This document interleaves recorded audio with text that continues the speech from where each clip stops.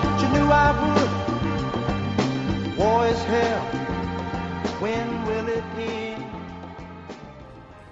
Hey, ladies and gentlemen, welcome to Data Beat $8, the podcast, aka the Black Awareness Rally podcast. You could be rocking with anybody else in the world right now, but you are here with us. It's your man Pledge, alongside my main man Gaye. What up, everybody? And we welcome all of you guys to the discussion. B, what's been going on, bro? Trying to survive, B. Trying to survive, huh?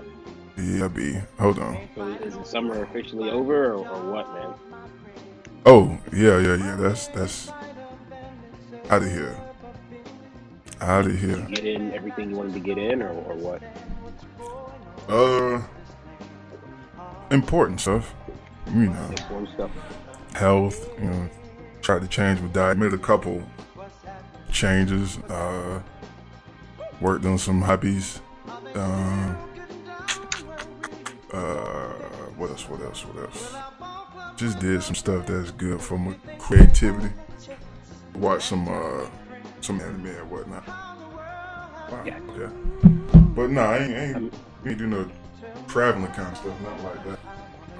I got you. I mean, from a creativity hobby from a hobby standpoint, I mean, I can say the graphic and the production game has been stepped up, not just on this podcast, but I did peep a couple of other live productions that you were doing.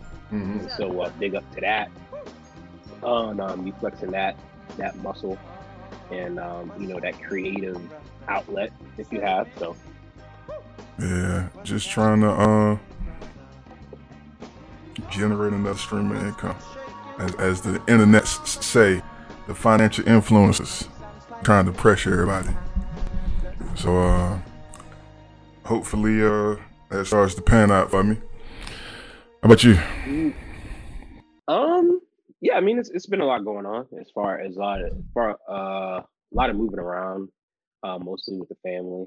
Mm-hmm. But it's been good to kind of get back out there and get back into the mix of things, and and have everybody enjoy their time and being together. So, but it's been good though. But as you said, as we said, it is coming to an end soon. I know down here everybody will be back in school in about a week and a half. So things are probably start to get back and feel normal again after that. So. I don't see y'all making it, honestly. Out with them cases, boy. They saying y'all supposed to hit $100,000 by the end of the week. So you saying they gonna be stuck at the crib? But not Florida. Let me take that back. Florida ain't gonna close. I forgot y'all don't give a hoot. DeSantis say no. It ain't. I don't care what y'all say. No, we not closing. I don't think we're gonna make it. I don't think we're gonna make it up here in Georgia. I heard the one thing that the people that can apply the most pressures are the teachers unions when it comes to matters of this nature. So you think DeSantis care that? I know his word counted teachers. I mean the school board ain't finna budge. I don't remember that union having enough gumption and sway to kind of pull that off. Now Chicago might, but I don't remember us being able to pull that off. I guess. I mean, we'll see how it plays out, but hopefully everybody stays safe, and we'll see what happens. True.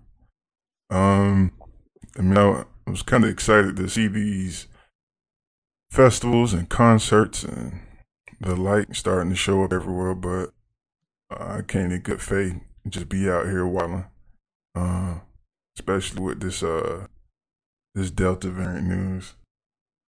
I think it was in the group chat. They showed the Lollapalooza, what it was looking like out there. Mm-hmm. Looking like the Krusty Krab. Hey, man. But, I'm just kind of like on this Marvin Gaye. I just kind of stumbled on that because I was looking at the National Anthem. Well, I got a question about that in a second. But, I'm like, man, some of the stuff that I wanted to do is starting to pop up now. So I'm like, okay, do I get out here and just start booking flights and, doing whatever, knowing that we could see a lot of stuff get canceled because of the Delta variant, or because, a lot of people ain't trying to be responsible for super spreader events. So I'm like, dang. So now I'm kind of like in a pickle, like, should I wait? Should I not?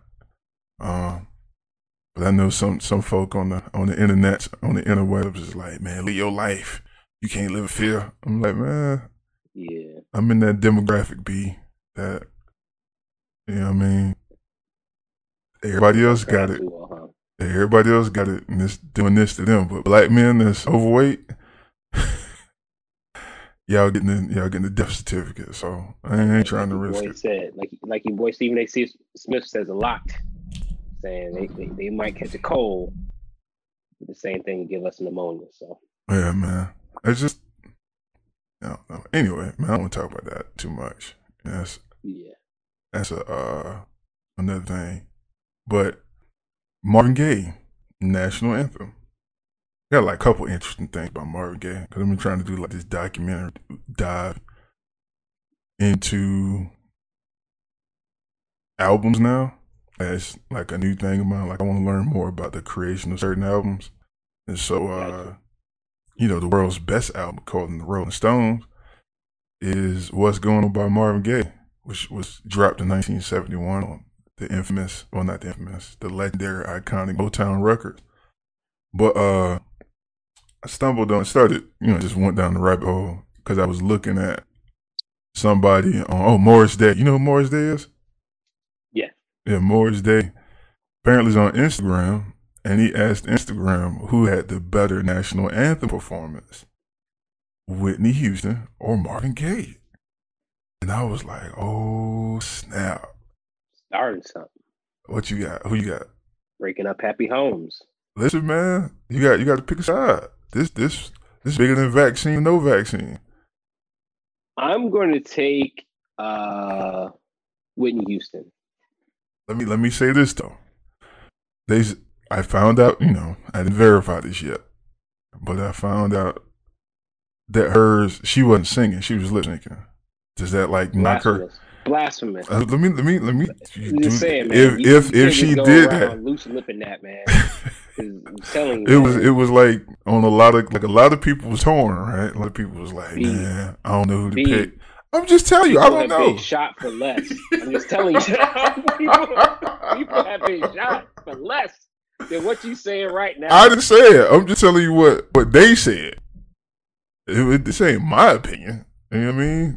I'm not the purporter of such craziness, but I just was like, ooh, if Whitney was lip syncing, did she lose some points for that? Because Marvin was live with it, and he rearranged the whole thing. He made it sexy. Like the crowd started like, yeah, baby, yeah.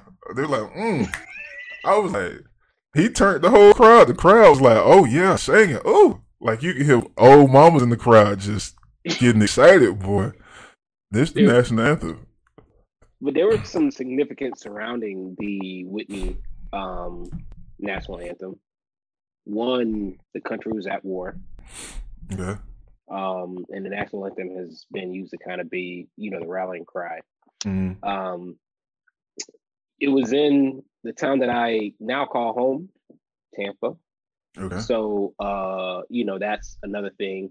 I think Marvin Gaye, he was at a basketball game, correct? Yeah, the All-Star game in '83. All-Star game, okay. That was his final tour. He would die 2 months later. Ooh. You know what I mean? Like, yeah. It's a lot. I mean, it was a Super Bowl.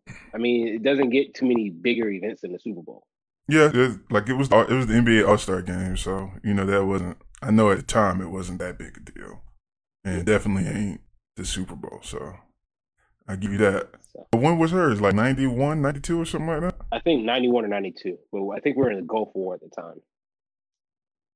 Let me get some Googles. In Tampa, do some Googles. So you going Whitney? I'm going Whitney. Yes. I mean, but you bringing this up will force me to rewatch the Marvin Gaye Yeah, it was in '91. She did hers in national '91. anthem. So that will be done today, in a comparative mode to. Now, I don't know if I told the fans and the folks that stream this, my school won me over the first day that I had to report to work by playing Whitney Houston's national anthem as the Star Spangled Banner at the job. They played it every single day. And I was like, oh my God, this is just the blackest thing I've ever heard. Like, at a school that's named after Barack Obama, that's 99% black, they played the black national anthem by Whitney Houston. I mean, the only way they could have made it more special to me is to play the Marvin Gaye version. But it was Whitney Houston. I was just like, oh man, I'm in Atlanta, nigga. What's the blackest song you ever heard in a grocery store? The blackest song I ever heard in a grocery store? Like, it's some stuff you're like, we let them know we let white people in on that one? Like, I don't know. I mean, but if like say I'm at a sporting event, right? Mm-hmm. And and it's not a lot, like a high school games, they normally play the Star Spangled Banner before high school games. Mm-hmm. Sometimes it's a recording, sometimes they have somebody sing it like live. But I'm pretty sure you've been places and you've heard a group play a recording of the national anthem, and then like when people hear that it's Whitney, everybody kind of looks at each other and be like, uh-oh, we're on to something here. I mean, so it is kind of I don't know if it's an inside joke or what, but it is something that is appreciated by the skin folks. So I don't know, man.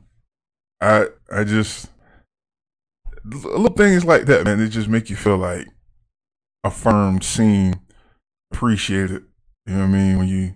When you get those little things, and the Star Spangled Banner is definitely one of those things. The Whitney Houston Star Spangled Banner being played at the job. The Publix here is where I've just had another moment of like, oh man, like I'm in Atlanta. It was like another in Atlanta moment. I was in Publix, and Publix is real corporate. They got their thing pretty tight. I don't know how well it's run behind the scenes, but I mean, they do all right. Like, it's pretty consistent from one Publix to another one. Like, I've only been to one bad Publix in my life, but can't even say it was black run, like, cause it's black run, cause the Publix up here is black as all get out. Like, everybody black, all the department managers black. So I'm like, okay, this a real black Publix, and this quality's up there. So I think it might have been around the Super Bowl. No, it wasn't the last Super Bowl because we ain't do nothing. Thanksgiving. It was Thanksgiving. And I'm, on a little quick run, and I get out, and it's busy because, it's Thanksgiving. But I get in there, and they're playing like SWV, Alexander O'Neal, Babyface. And I ain't talking about the Babyface that's with the Mariah Carey joints. I'm talking about Babyface when he would deal, and like 2 occasions. And I'm like, what? So I'm like, see, that's the thing. That's how it is. I don't even notice that Publix plays music around here. Like, I don't know. I don't know. So it's like, it's crazy. So either they don't, or it's so bad I never even. They play music. Pick it up. Publix plays music. But I was in because we got the outlets right down the street from the crib, right? Mm-hmm. I was in there. I was in the Puma store, and they played this mix of Destiny's Child "Say My Name" to the Spodioty Dopalicious beat. What? Yes. But you see like register? You was like, huh? Yeah, I was like, what? Yeah. First of all, I never heard the song ever. I mean, so I can't say. I literally had to Shazam it, and Shazam didn't even know. It didn't even register on Shazam. So I had to go to Google and type in say my name to Spodiotis Dopalicious, and some cat named Paul Ron or whatever, like mixed it or whatever. It's a dope track though. So if y'all at a party I'm DJing, y'all probably gonna hear it. Just full disclosure. That's how nice the track is. So is that like I was saying earlier, like some stuff we got, we don't tell nobody we got it.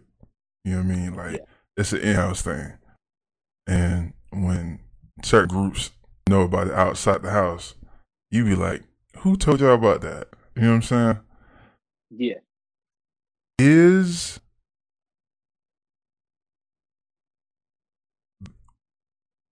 Publix is playing, or we said Puma playing, like Spodio the Dopalicious, like, cause you know Destiny Child is Destiny Child, like, you know, they just, we finna hit as many demographics as we can get this paper. You know, we black leaning, but you know, we pop music. But Spodio the Dopalicious, that's in-house stuff. How you think that was somebody there at the store just happened to be on their own vibe, or you think corporate was like, we have to play this kind of stuff now because of the world? I mean, just think about the demographic who goes to the mall or necessarily to that store or whatever. I don't necessarily think I don't think it would be something that come down from corporate. Maybe an individual store employee, you know, that was like just wilding out while they was at work. But I mean, like, take for instance the Publix that you go to. I'm pretty sure they serve a high number of black people. So that's just giving the people what they want, making them feel at home, you know, where they shop at and where they spend their money at. They, like you say, they feel listened to, they feel appreciated, they feel like their culture is, taken into effect. And as I said, I think that's why a lot of people gravitate to Atlanta, is because they feel like Atlanta is one of the places that truly appreciates the black culture. Like a lot of, like, it's not hard to find a restaurant that offers live music in Atlanta, because they know that because we appreciate music. Like, that's one of the things I was looking for in a restaurant when we went up there, is restaurants that offer live music. And there were a lot of different options, because, that's something, we go out to eat. Music is a part of that experience a lot of times or whatever. And so they offer that as part of the, as part of the ambiance. So.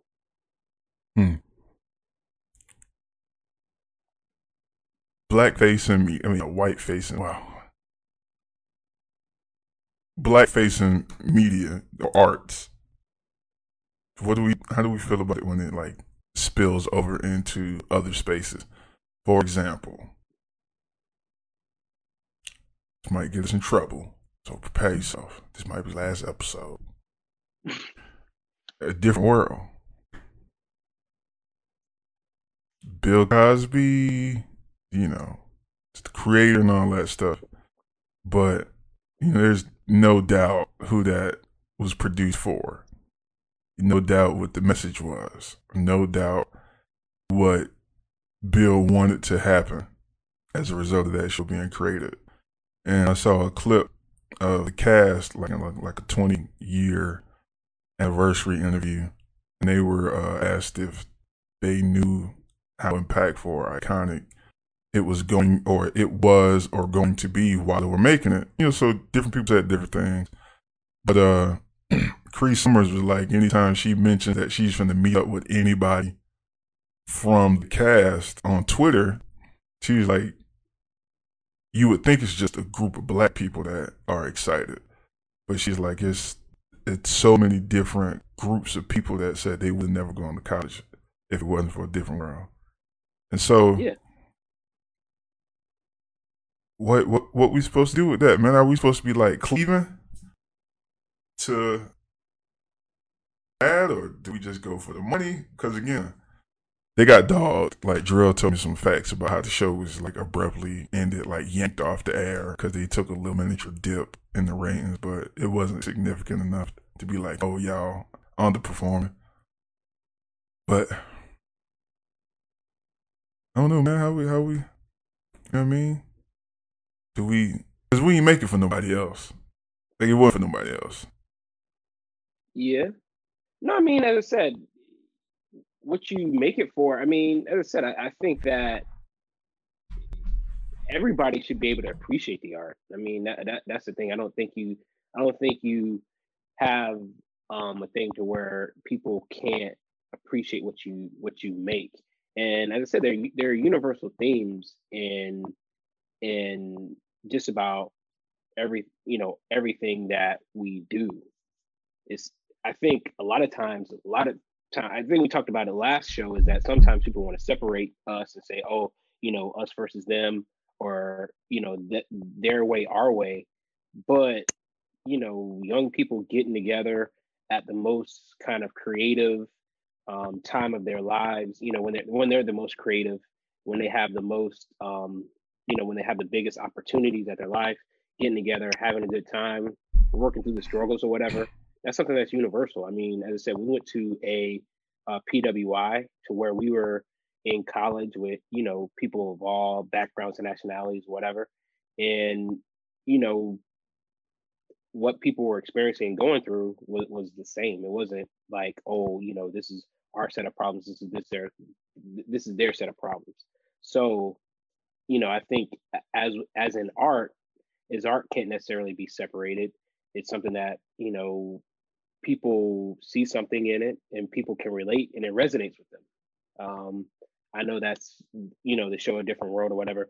I can watch it today and it still resonates with me, and it's like, man, why didn't I go to HBCU? Like that. Those are kind of feelings that that it brings up. I got some stuff from Hillman. Like I got I got stuff from Hillman or whatever, to where if I were it, I'm like, I'm pretty sure some people be like Hillman College, but I'm pretty sure some people be like, they'll give me the black power fist, if they see it. So I don't think it's something that necessarily has to be protected. But I think that it's something that, as I said, as long as people appreciate what you're doing, I think that's the biggest thing, and it resonates with them and speaks to them. I think that's the biggest thing. I know that I felt a different way. I think when the NFL announced what they're planning to do with the opening games of this season, to where every game will begin with the Negro National Anthem.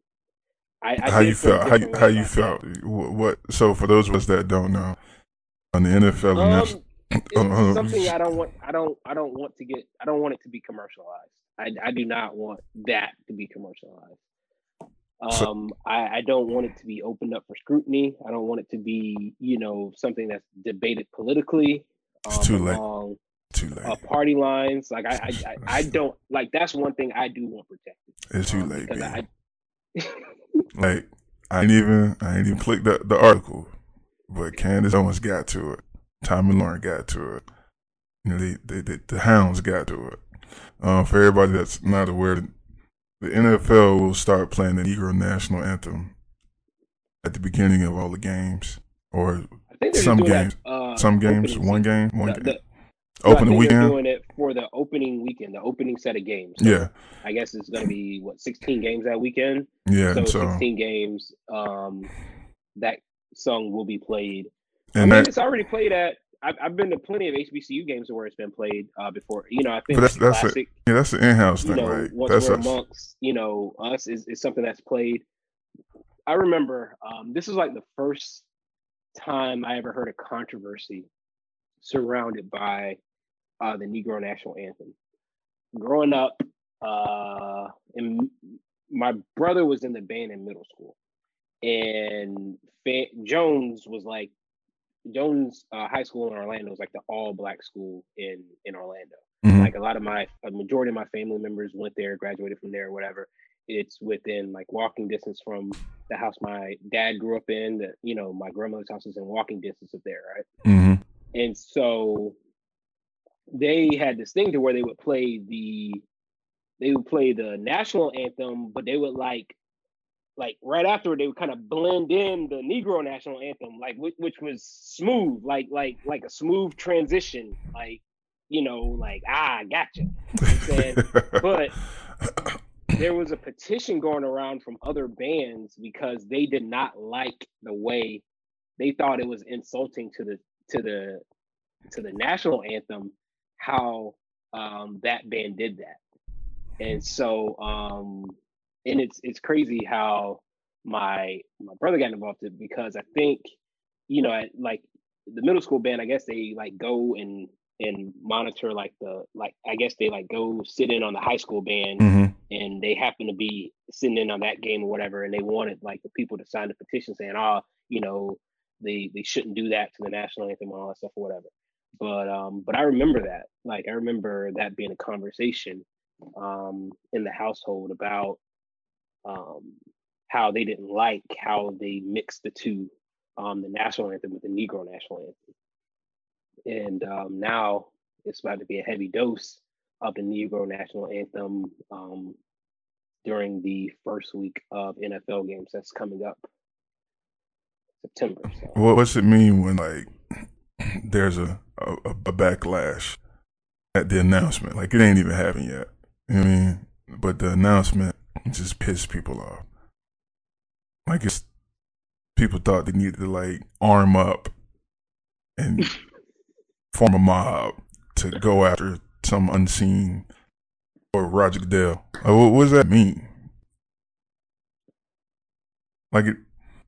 I mean, people who are against it because it depends why people are against it. I'm not necessarily. I think it's a gesture of saying, all right, recognize you, we recognize the song or whatever. We're trying to build a bridge, to over things or whatever. I think it's an empty gesture, honestly. And I'm not like, all right, cool, you think that's a good idea, but I'm just saying, like, I just don't want the song wrapped in controversy. I just don't want what the song is going to be exposed to, to where how I feel about the song. I just don't want it to be surrounded by that. That's why I'm like, cool, thank you for the gesture, but please don't drag the song through all the criticism and political, the politicking that's going to go on behind it. So I'm predicting that somebody's going to like dig up Langston Hughes and talk about him. Well, no, my bad. Jesus. It's James Weldon Johnson? We should know that. Ooh, that's pretty bad. I think it's James Weldon Johnson. Let me look this up. But the author, somebody's going to look up the lyrics. Somebody's going to look up if James Weldon Johnson was a communist. Somebody's going to look up the Harlem Renaissance. And then they're going to tie it into leftism. What you think? I mean, the song is going to be broken down. The song is going to be thoroughly investigated. I don't know if there's a couple of stanzas that are missing, like that were removed, like the normal national anthem. I don't know. Well, we usually stop at the first verse, so you know how that go. But honestly, I would be interested to know how many people, almost like the Juneteenth thing, how many Black people are actually familiar with the Negro National Anthem. Because I think I told you this story to where I was in a class at USF, an Africana Studies class, and that subject came up, and nobody knew the Negro National Anthem. Like I literally had to like. What class is this? I forget which class it was, but I remember the lady that was teaching it. The lady was from the Caribbean, and I think she had taught at University of Florida. I wasn't in there, was I? No, you weren't in there. Yeah. And so we came to a part in the book to where it was talking about the Negro National Anthem, and the words were there. But the lady asked, she's like, does anybody know how to know, like, how the song is sung. What's that? The melody or whatever. You know more about music, way more about music than I do. Yeah, just the melody.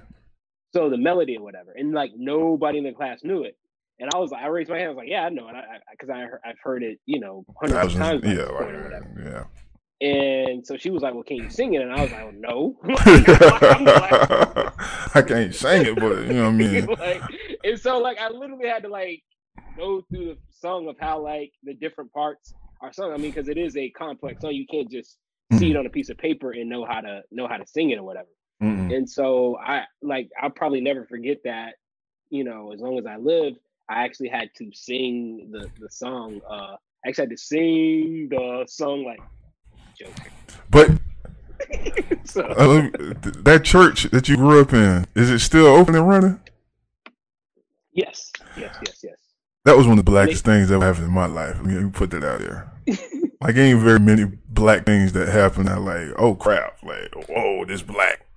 But Pledge is the product of a historical black church in the greater Orlando area. And the oldest black church in Orlando. Yeah. When I went there, when we was going to spring break, we went spring break. That was a wild weekend, but spring break. If there was ever a day to go to church. It was necessary. Because, yeah, man, survival. Thank God for those cell phones. But I was blown away by how large, and it wasn't like the first time I'd ever seen anything like that. Like, I grew up in the church, black churches, white churches, mega churches that were ran by black people. I don't know, there was just something about the church, like, I guess it was the architecture. Isn't it Baptist? Yeah, it's Baptist. Yeah, so the hymnals, the hymns, the structure. But I think what stood out to me, there was a lot of men, a lot of elder men in positions that, I didn't get the benefit of seeing that as I like got to my teenage years. So, but I was like thoroughly impressed. I was like, wow, like this is like really organized and structured, and clear delineation of how things work. And I remember, didn't we get in and out like an hour and a half, 2 hours? I don't remember being there. Yeah, I don't remember being there that long. I was just like, this is beautiful. Yeah. But I mean, but I know, as I said, at least probably 10 times a year that song is sung. I was like church growing up, yes. Yeah, I was like, Pledge saying this all the time. Like my auntie. Yeah. How many times you had to watch Eyes on the Prize growing up before you got to college? A lot. Yeah. I'm trying to remember if my aunt made us watch it annually. Because we used to get so tired of it. Like, at this point now, I'm like, man, I don't want to watch this. I'm tired of watching it. Like, I'm just tired of watching it. No, no disrespect to the people, but so. But shout out to Mount Zion Institutional Missionary Baptist Church downtown Orlando. So. That's the real name? Yeah. Institutional Missionary. Hey, man. I know just some of the gems that we have inside the black experience. I just feel like marveling at. And one of those we brought up earlier, definitely the Marvin Gaye What's Going On album. Marvin Gaye tried for the Detroit Lions? I did not know that. Marvin Gaye was a sports nut. Like, he was like a real devout sports fan. Yeah, he got to try it for the Detroit Lions. And he was like best friends with two cats that won Rookie of the Year. Like the year before, I think in 1970 or the 69 season. Oh, okay. So I was like, oh, didn't know that. So, yeah, it's kind of crazy. Marvin Gaye tried that for the Lions. But, yeah. So we got like What's Going On, right? That's definitely like a commentary on the times. 69 Vietnam War, the assassination of a lot of iconic civil rights figures. And then, he put that out, then being from Motown. But we got different world. Like, I just been back on that. And not even like the historical like the political commentary. But why don't they get credit for being style icons? Like, I don't know if you get a chance to go back. It's on Amazon Prime. You go watch it. Dwayne Wayne and Ron Johnson were style icons. And not just for the flip glasses. First people you see wear Jordans. The first people you see wear Jordans are Dwayne Wade and Ron Johnson. And I'm just like, whoa, wait. These brothers, stylists, whatever. But I'm like, how come they don't get the credit they deserve for being like icons? Because the stuff that we're doing in the late 80s, early 90s. Like, there's one style where you got the, I don't know if you've seen it, like a lot of sports guys are doing it, where they'll wear the athletic shorts that come above the knee or mid-thigh, and then they have like the baggy bootleg wrap t-shirt with like a black cultural icon on the t-shirt. It's like a real baggy, flowy shirt. Well, that's a style straight out of a different world, which, means 91, 92, but that's straight out of a different world with a pair of Jordans and some like Porter-Link crew socks. So I'm like, because I've been watching this week, I just started binging on everything. Not that season 2 yesterday. I was like, yeah, these dudes really were like ahead of their time. Because they weren't doing it on the Cosby Show. No, I mean, the Cosby Show, I think they kind of shied away from the style aspect of it. I think that's one thing that's different than because I like to compare and contrast the Cosby Show to the new show Blackish. And I think one thing that Blackish kind of leans into is the fashion aspect of it, modern day. But as you said, I think A Different World definitely leaned into it heavily. So we need to talk about that now. A Different World needs to be lauded for its craftsmanship. I mean, I think the like aside from the nostalgia, just the impact on the culture and getting people to gravitate, even if they didn't go to HBCU, but just getting people to gravitate towards higher education and showing people that, hey, you can go to a place of higher education and one, feel embraced and accepted, and two, not feel like you are cut off from who you are or what you're trying to become. I think that's one of the things that that's the biggest impact, because those are things that are gonna affect people's trajectory in life. Yeah. So biggest return on investment, impact. Education. Yeah. Whether it be a 4-year institution, 2-year technical, this is the biggest return on investment. I don't care what social media is telling you. Nothing has a bigger return on your investment for your time than education. Again, whether it be 2-year technical or 4-year academic, you will get no bigger return than that. We're talking differences, hundreds of thousands of dollars over a lifetime earning potential. Right.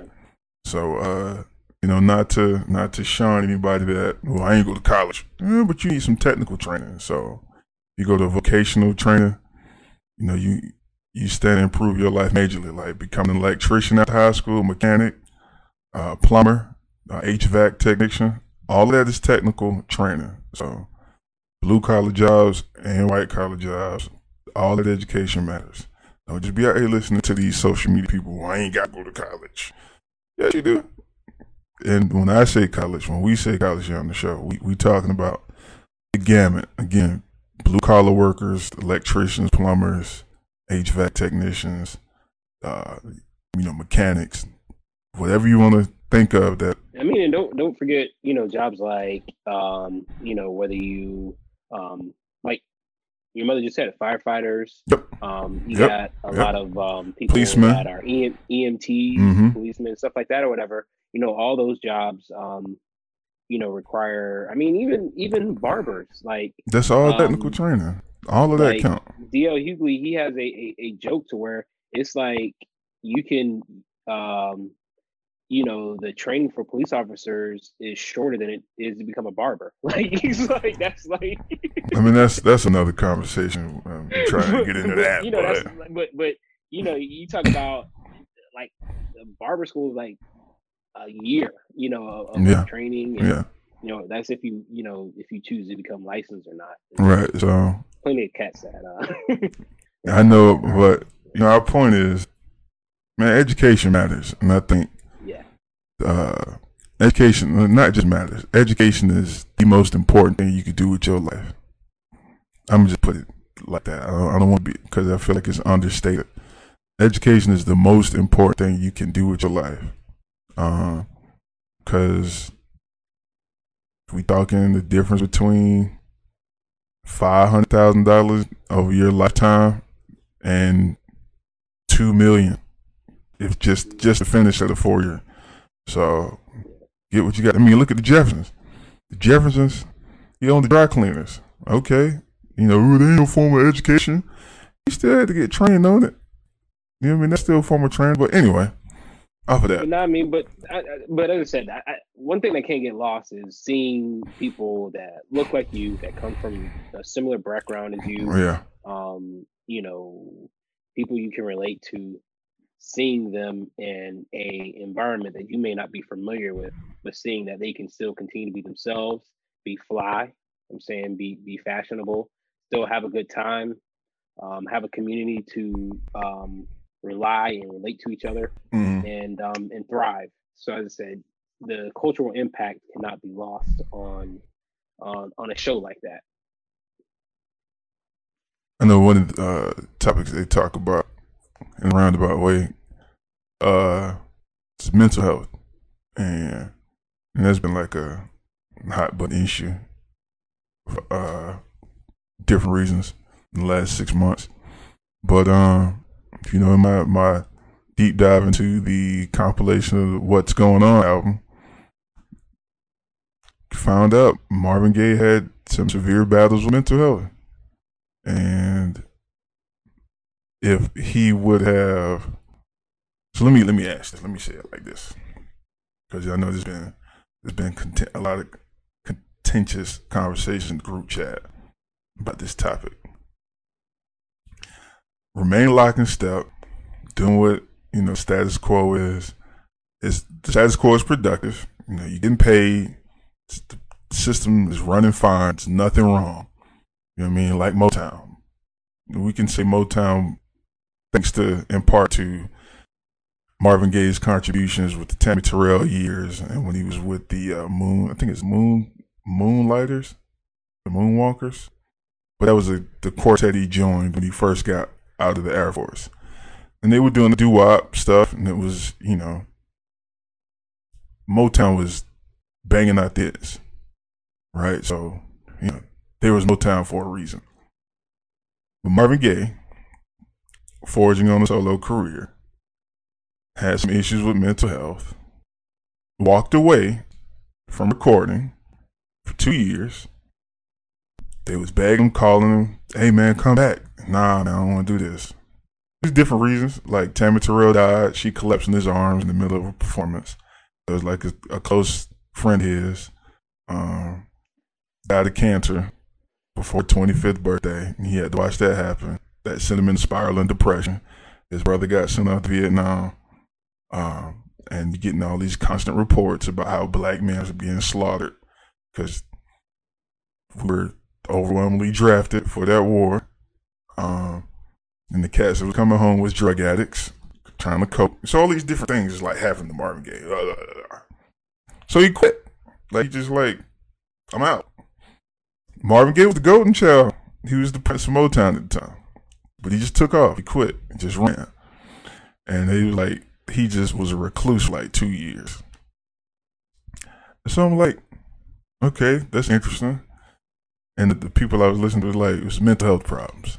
So he comes back with What's Going On. And Barry Gordy's like, nah, we ain't playing that here. Like, we don't do protest music. We don't do activism music. What are you doing? No, we're not playing that. And Marvin Gaye's like, all right, well, I'm going to let somebody else hear it. Somebody else at the label put it out. And then it was like, it catapulted Motown into this new tier of fame and stardom and production. It was like the fastest selling, biggest record at the time for the label. So it just got me thinking, because we just got just a myriad of examples. But what are we as a black community, what are we telling people now when we're saying you can't stop a productive routine schedule because you're being affected mentally and emotionally by the goings on of this successful thing?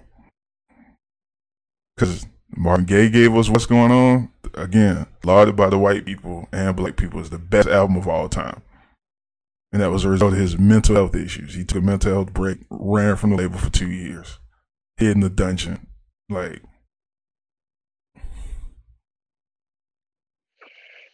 I mean, a lot of these examples of where we're talking about the mental health have been examples that have been tied to sports.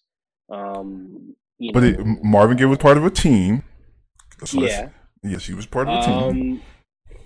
And I'm going to say this: I can understand people feeling the need to take a mental health break. I can understand the need. I respect it, and I'm like, hey, if that's what you need to do, fine. The problem that I've had with the two instances that have gone on lately, just namely the Naomi Osaka and the Simone Biles. The problem that I've had with these two is that people throw Shakari in there too. The same thing. She said she smoked because she didn't know how to cope. It was mental. Yeah. So the problem that I have is that people applauding it as if it's courageous and things that I just think it should be kept in its proper context, in its proper perspective. And as I said, if you need to do it, I'm not going to down you for it, but I'm also not going to lift you up for it either. That's just my thing. If you need to do it, God bless, but I'm not going to be like, oh, you're a hero. He's not, ladies and gentlemen, he's not married to that pledge of a person that when new information is introduced, he will reevaluate his stance and, if necessary, change it. Isn't that true? Yeah, that is very true. So this isn't a hill that he feels the need to die on. But as of now, as I said, if you need to do it, God bless. Like I'm not gonna come out and say anything negative about Simone Biles, but I'm also not gonna lift her up. I mean, as I said, she's still the greatest gymnast of all time. Yeah, like anybody taking that away from her. That's not gonna change. I'm not gonna go say anything negative about her. Because as I said, if you're jumping in the air and flipping and doing all that stuff, you need to be in your right mind. Mm-hmm. You need to be, because you're doing life-defying stunts or maneuvers or whatever. Mm-hmm. And if you're off by an inch or half an inch, that could be your neck. You know what I'm saying? Yeah. So I'm not going to, down her at all if she feels like she needs to step away to get, some clarity. But I'm saying, like, I wanted to elevate information about it. I wanted to elevate, but as I said, I'm not gonna say, hey, she's the hero or the most courageous person or whatever. I'm just not at that point yet. But why not? That's why I am. But why not? Like the Marvin Gaye example, I picked that one because it was non-sport related, but it was the same social ramifications. Like, he's a part of a group. The group depends on him to be present and productive in a certain way because the entire group is affected by what he does. You know what I'm saying? He was a session musician, and he was on the label, and you in the contract, and you Barry Gordy's brother-in-law. Like, he wasn't just out here like, I'm Marvin Gaye by myself. He's like, no, nigga, you're a part of Motown. Motown counts on you to write songs, do backup, play music, he had a job with a team. Yeah. So I picked that one because here's a guy. I think you were able to see the results of what came from that. Yeah, but it's, hindsight 50-50. I mean, 2020. You were able to see positive results that came out of him taking that break and of him being able to say, hey, I'm not in a clear space, but once you give me the time and space to get into a clear space, this is what I'm able to produce. And like, but we don't have that luxury here. Yeah, we don't have that luxury here. But what I'm saying, this is what my point was. Not to, take a side, but when is the black community going to make mental health as serious as physical health? Because black men, we still lag way behind on physical health. Like, we still don't go to doctors. Like, we just don't go. Like, dudes just be dying at 50 over stuff that if you had some routine checkups that public health officials have been trying to get us to do, we could have called out the stuff early and prevented it. But here we have Marvin Gaye, who, because of the time that he was in the 70s and the 60s and the 80s, it wasn't a widely discussed thing. Mental health. We just shunned people for being alcoholics and drug addicts. You know what I'm saying? And he was both of those things. But we now know it was because he had some mental health issues. You know what I'm saying? Like, a lot of people that he cared for, they were dying, being taken away from him. All that kind of stuff was happening to him. And then he was going through breakdowns, and then, his dad killed him. They were like, that's his lifelong antagonist. And his dad was just like a cross-dresser and all this stuff. And like, dad never approved of the music he was making. We all know the story. But I don't think Marvin Gaye could have went and told nobody, hey man, I need to see somebody about my mental state. Because we can't say it now. Like, it was trendy, but it's still like a stigma offline. It's still a stigma for people to get therapy. So, the sports stuff aside, like, what can we expect of a future with black people in it if we disregard the most important thing in our body, and that's our mind state or our emotional state? Yeah. I agree with you. I think it's something that we do need to pay attention to. We do need to get more in tune with. And I think that if we get more in tune with it, and it's something that we do on a proactive measure as opposed to a reactive measure, that we will have less situations to where we get to a point to where we can't process our emotions to where we need to take a break. If you understand what I'm saying. If we get to a point to where we focus on it in the we might be able to mitigate. We might be able to mitigate some of the situations like this, to where we have to, where we get to a point to where it's like, all right, I'm not going to be able to function anymore. Let me step away or whatever to focus on it. But if we proactively, it's almost like if we get physically sick, right, or we get physically injured. If like, we would have too late at that point, it's too late at that point. But if we would have been going for our yearly checkups, if we would have been going to, if we would have gone to the doctor on the onset of something, it limits it keeps a small problem from growing into a bigger problem. Right.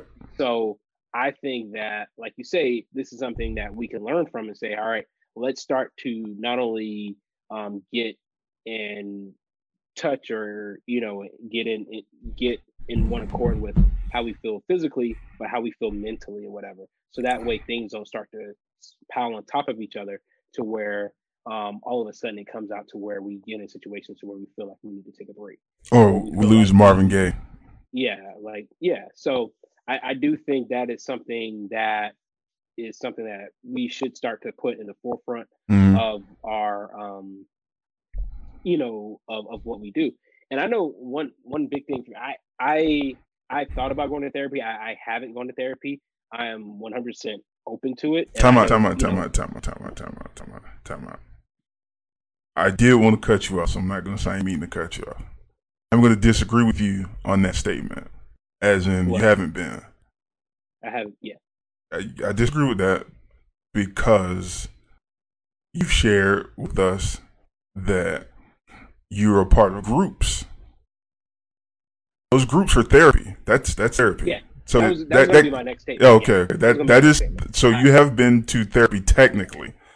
You just didn't feel like I haven't gone to a trained therapist and sat down with them and talked with them. Like in the one-on-one therapy. In a one-on-one thing. Yeah. Okay. One thing I can say is I am a part of accountability group, and it's been major because these are a group of guys that we the first thing we do when we get together on a bi-weekly basis, we tell them things that we might be struggling with or dealing with. We listen to each other's stories. We kind of support each other throughout the week. We put in requests of how we can pray for each other and lift each other up, things of that nature. So that's kind of a good way. Honestly, this podcast that's why I look forward to doing it, because this gives me a chance. Don't say it. There's a meme out that says black men don't go to therapy, they start a podcast. Don't say that. Are you serious? Yeah. Wow, I haven't seen it. But I go ahead. I'm just sorry for the meme or whatever. This is just a good chance for me to just kind of let loose and split the chicken per se. As I said, there was something, not to get too into myself or whatever, but there was something I was dealing with, a situation last week or whatever. I reached out to one of my older cousins in the family or whatever, just to discuss it with him or whatever. Get his perspective on the situation or whatever, because he's kind of familiar with the situation or whatever, but he adds his perspective. So I'm definitely, there are things that I like to talk through with people, just to get different perspectives and see if I'm tripping on stuff or whatever. But so I definitely can understand it. And as somebody who is raising young boys or whatever, I see how they handle different things, and so I want to make sure that they grow up being able to think from a be well adjusted on things. Yeah, just be well adjusted. Be well adjusted. Yeah. Because there are particular groups, and Mom, I saw your comment about she thinks Simone was just ready to move on from that phase of her life. And that could very well be. Like I said, I have no disparaging comments for her. I think it's awesome what she did, because it's hard to walk away from that. Fame is addicting. But anyway, it's another conversation. But we do have a lot of people that we both know in and out of our families, the USF family, natural families, that we know suffered some breakdowns due to different, factors in their life, that they needed more than prayer. They needed more than the homies to talk to. Like this one guy, you and me know from USF, he was 2 years older than us. So we got there, he was a junior when we were freshmen. And he hung out with some of the OGs that took us under their wing. He was a small dude, real small dude, but he was a ladies' man, real charismatic. And, he had an episode in like 2006, I believe, where he had gave his life to Christ and was a real devout Christian, and became like real religious. And so, he was working in the church he attended. And then he had a nervous breakdown.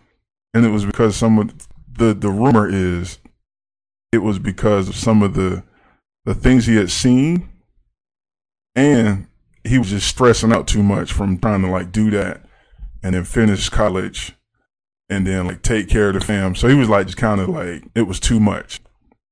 Yeah. And so he had a breakdown. Because he was taking 18 hours. Yeah, he would always brag about that. Yeah. He would I'm gonna take a semester off and then I'm gonna take 19 credit hours. And I used to be like, man, I don't know how y'all do it. But that was the thing that him and the other OG used to do all the time. And so when it happened to him, I felt bad for him, because one, I know how long those type of episodes usually take to work out, because it's happened to me and my family. It was happening in my family. It's happened to, I think I can name 5 guys who had a relative that same thing happened to them. And we don't encourage people to get the proper type of help for that. You know what I mean? I've seen people get Baker acted. which means you get arrested and, you know, like a non-criminal thing, but put in the hospital. And I'm like, well,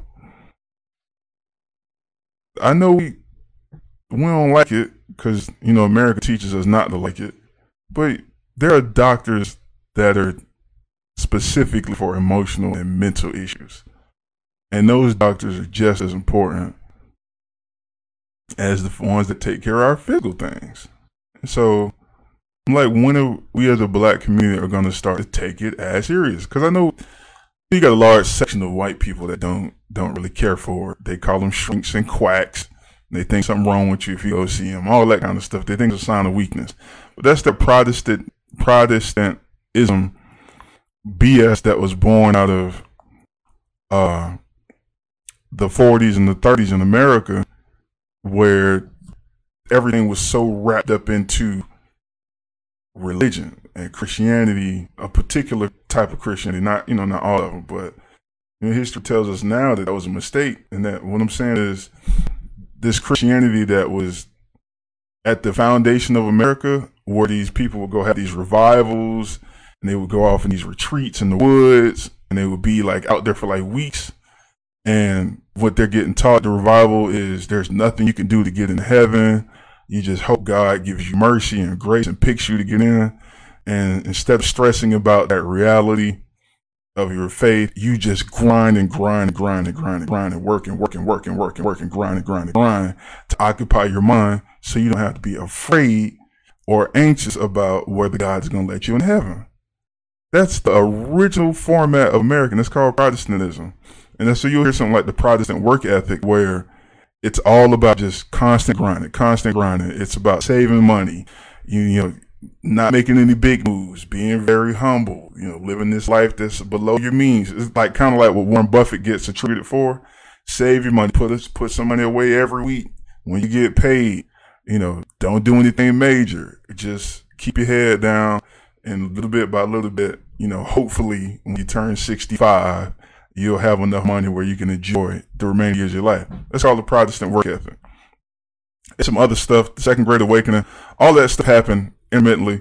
But Christian fundamentalism, you know, white evangelicalism, all that stuff plays into your perception of a lot of different social issues. One of them being mental health and emotional health services.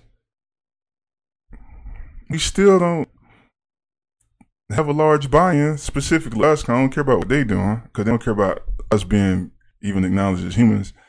But some of the stuff that they taught during those different eras in American history, we had to cling to it for dear life because we were in imminent physical danger all the time. Like, so we clung to Christianity real hard because it gave us some hope. We clung to a lot of stuff because, again, we could walk outside and get shot. That just be your life. You know, that's the end of your life. Oh, woe is you. You wasn't working. Nobody want to hire you. If you was working, they wasn't paying you. Or if you did scrape a little bit of money, in the Great Depression, white people just walk in your house, take your food, and dare you to do something back. Because if you did, they was going to come back to the house and murder you. Like, that was the existence we had at the time. We don't have to live with these same survival tactics at this point in time. Like, it's not necessary to operate as if we're still in the 1930s and 40s. You know what I'm saying? Like, we have the luxury of seeing black people in spaces that they weren't in. You know, we got black politicians in the White House. We got politicians in different places. We got black schools. We got black colleges. We got black businesses. We got black doctors. We got black scientists. You know, Kizzmekia Corbett spearheaded the team that created the Moderna vaccine. So we don't have to be all super, oh, what about Tuskegee? We ain't got to do that no more. Somebody over the public health CDC, you got people everywhere that are black people. Some of the stuff that we're holding on to is not necessary. And so the Simone Biles thing, in addition to the other stuff, was a really big thing for me. I was like, okay, here's another area where we're just so trauma-based in our viewpoint on this issue. Like, everything is trauma-based with us. Like, when are we going to get out of assessing the world through trauma? now's a good time any. You know what I'm saying? I wasn't prepared for that, but it's just stuff I've been thinking about. Like, I'd be sad for us, dog. Like, we're dying the most from coronavirus. We're not getting the shots. We're dying 3, 4, 5 times more than anybody else. That includes immigrants that just got to the country and ain't got no bank accounts. Or, like we're still on the bottom of everything. Except for sports. And entertainment. So why are we still out here thinking like 1920, 1910 about how to engage with the world in ways that are beneficial to us? Oh, well, because, that one time, 126 years ago. Hey, come on, man. I mean, but I think that, like you say, when you see things through that gaze, is that you realize that once people got into position to where they were able to perform and where they're able to display their talents, is that they weren't in a position to where they could squander those opportunities. Right. And so they had to see those opportunities through because they knew that those opportunities were so precious and rare that they didn't want to mess it up for the people that were coming behind them. And like you say, we're at a different point now to where we can see ourselves in a lot of different situations, and we see ourselves to where, hey, I can look out for myself in this instance. I don't have to carry the entire, race of people through my actions in this particular situation or whatever. So I think that. You think that's helpful? I mean, because that's a new problem for us. Well, yeah, I'll say one of those things that came as a result of integration. We didn't see ourselves as an athlete. We saw ourselves as Black athletes. Just take Jackie Robinson for instance, whatever, right? They weren't looking for the best Black baseball player at the time. They were looking for a good Black baseball player, but they were looking for somebody who would be able to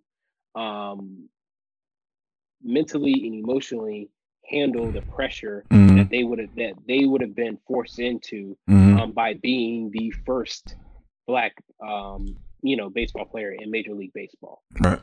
And so they knew the pressure that was coming on, so they wanted somebody who would be able to handle that. And as I said, I think what you're saying now is that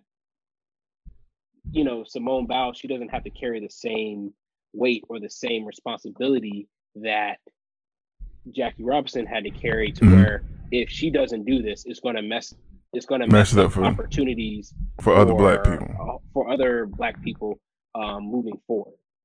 And like you say, that is, we are moving into a different thing, but I think a lot of old school thinking people, they still see things through that prism or whatever. Is like, if you got an opportunity, don't it's not, you're not just messing it up for yourself, but you're messing it up for anybody else that would come behind you. So as I said, it is a shift in mindset. It is a shift in the way we view things. And it's like, I think it's something that people are going to have to get with it, get left behind on, and see if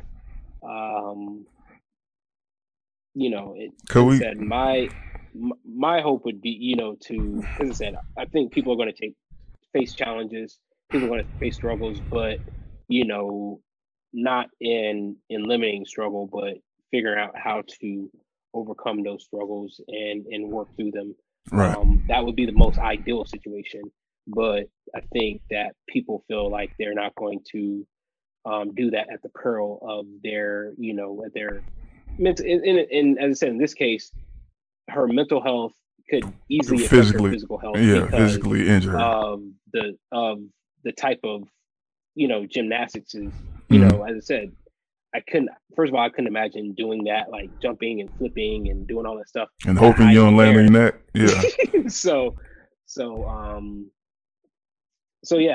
I mean, but as I said, it will take a shift. I And mean, this is something that's kind of new to us, to where people have have started to come out publicly and just say, "Hey, man, I'm not in the right space." Because before, it's something that people wouldn't even admit to, yeah, or it's just the world's changing. Like, we're getting more information.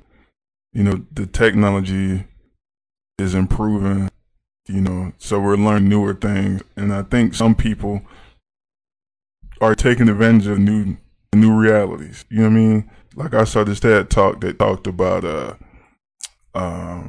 what's the runner's name? Jesse Owens. Jesse Owens was doing what he was doing, but he was running on gravel and wood.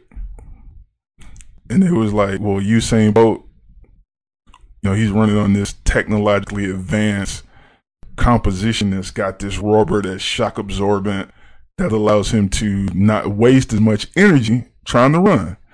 And so it ain't that Jackie Robinson's just the all-around slower runner, or that humans got bigger, faster, stronger. It's that we had the aid of technology, which did two things. It gave us the ability to find more athletes first, and then give the athletes information and advantages that Jesse Owens wouldn't have had back when he was running. So it's not that he's a different freak of a beast and just some new breed of humans. It's like, well, yes and no. Jamaicans probably wasn't allowed to run at the time, and they didn't have. They just didn't have the technology. They were saying if Jesse Owens and Usain Bolt ran on the same track and field day, they think, based on science, that Jesse Owens, instead of losing by 13 feet, would have lost by 3 feet. That's a huge gap get closed thanks to technology. You know what I'm saying? So I know we see it in sports and cars and TV, that kind of stuff, but we also have soft sciences that are telling us the world doesn't have to operate this way, and individuals don't have to engage with the world in ways that we were told we had to do. You know what I'm saying? Like, I just don't understand. I get it. You was winning in the 80s. In addition, I mean, just to kind of add a little context, in addition to just the technology that was back then, it was also a different time frame where the world was politically and what was going on. I mean, because you got to remember, back in the Berlin Olympics where Jesse Owens run, that's the Olympics to where Adolf Hitler thought his Aryan his athletes were superior, and so that was science at the time too. Well, in that country, right behind, and when Jesse Owens is on the gold medal stand, who's right behind him, saluting him. So it's not just it like you say, it's a different type of situation, it's a different type of pressure. Not only do you have to go out and perform physically, but you also have he also had more of just more societal and political pressure on him, like the norms of the day. Yeah, because of the norms of the day, to where it's a lot of things to where now people think that you can just be an athlete as opposed to not carry which is if that's your choice. I mean, I don't agree with people that do that, but it's another show. But I just want people to start thinking now, like, there is so much more stuff for life to be better, the quality of life to improve. And why aren't we at least considering those things that would improve the quality of our life? Because as Black people, there's some stuff that we've been afflicted with since the beginning of us being in America, that now we don't have to do it. Like, it's still gonna be a struggle to procure some of the things, like food deserts. Now we know that's a term that means you're not getting quality produce within a 1 mile radius of your house. That's an issue. Like, I live in a food desert, but I have the wealth and the resources to drive 3 miles to a place that has groceries. But now that we know that concept of food deserts exist, it's going to take some pushing and some legislating and some group action and people getting out to vote and doing that vote thing that they just swear don't never help us to change the concept of food desert. Because your only source of food should not be a corner store and it's chips and liquor. Yeah. So black people, you going to keep saying voting don't matter? Because you're not changing your environment without legislation. You know what I'm saying? Like, I can go a lot of examples where we're shooting ourselves in the foot in a lot of ways that are unnecessary. And I think, you know, like I said, the Simone Biles thing, I wasn't really interested in discussing her specific example, but it just made me think of how we're so reluctant to use tools that can improve our quality of life. And I mean, we still dying from cardiovascular disease and diabetes and blood pressure. And that's food choices. Yeah. Now let me ask you this though. I mean, what do you think? I mean, where are we getting these messages of how we have to do things or how we have to think? I mean, is it groupthink? Is it social media? Is it mainstream media? What you talking about, like this, the archaic thinking that we still hold on to? Archaic, like how is it reinforcing to us repeatedly over and over again? Well, right now, since everybody has a voice, you're getting more of society's good and bad opinions about stuff. So we know that. You know what I mean? Like you said a lot. Messaging and advertising has been democratized to the point that almost every individual on the planet could be a marketing campaign if they wanted to. So certainly got to include social media, but there's always been and always will be people that are from a previous generation or previous culture that because they had to do things a certain way, they think everyone else should do things that way. Right? So, take example, there's a lot of black men in our age group and older that look at what Simone Biles did and they're like, they sound exactly like the racist white people that are saying she's a traitor to America and all this stuff. And they're not saying it because they just love America. It's a product of a generation's way of looking at things. Like we have a lot of people that believe in you grind and grind and grind till your bones literally shatter and you kill over and die. That's Protestant work ethic. So that's the result of the revivals of the 19th century and then the movement of the 30s and the Great Depression and people coming in and being charlatans and people that are well-intentioned people that are coming up and being religious figures that want to help people cope with the Great Depression. And as a result of the person being extremely popular, you have people that are charlatans that are pretending to do what they're doing because they're making money in a time when nobody's making money. And then because that person is so popular, generations after them, what we have now is radio shows with the advent of radio technology. You had radio programs with these gospel people coming on and doing these songs and dances about, it's time for the magic hour. And it'll be these rural white families that have the radio stations that are reaching hundreds of thousands of people, whereas you couldn't reach more than 25 because of your city and technology. Now you can reach the entire state of Georgia with your whole message about, oh, God wants you to be, and he wants you to survive, and you just got to donate your money. Give me your money. Call now and give me your money. Or you don't want to give me money, give me your email, your physical mailing address. So we've had that generation with radio, and then when TV came, oh boy, oh buddy. It was just people just constantly replicating and manipulating something that somebody somewhere along the lines thought was a good idea to help people and make money off of that. And so the 70s and the 80s was when the TV boom happened with televangelism. Bro, we were live in the 80s. Some of the people that was profiting off in the 80s off of the televangelism scheme whether it was well intentioned or not, they're still alive, still on TV. TBN is still on TV.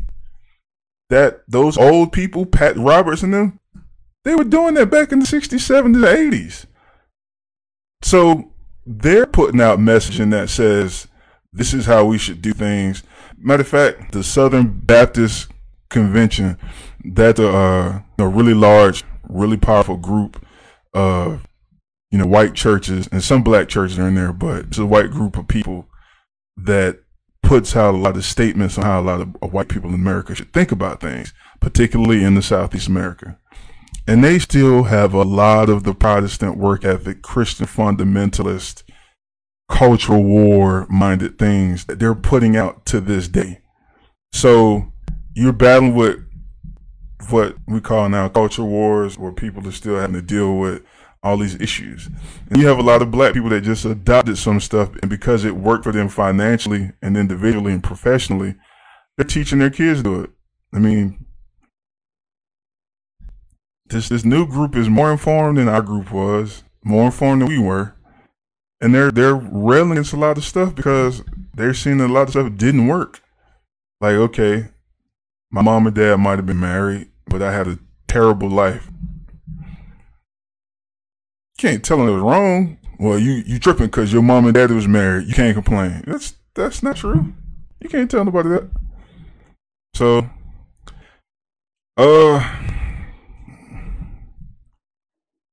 we need more help from Oprah.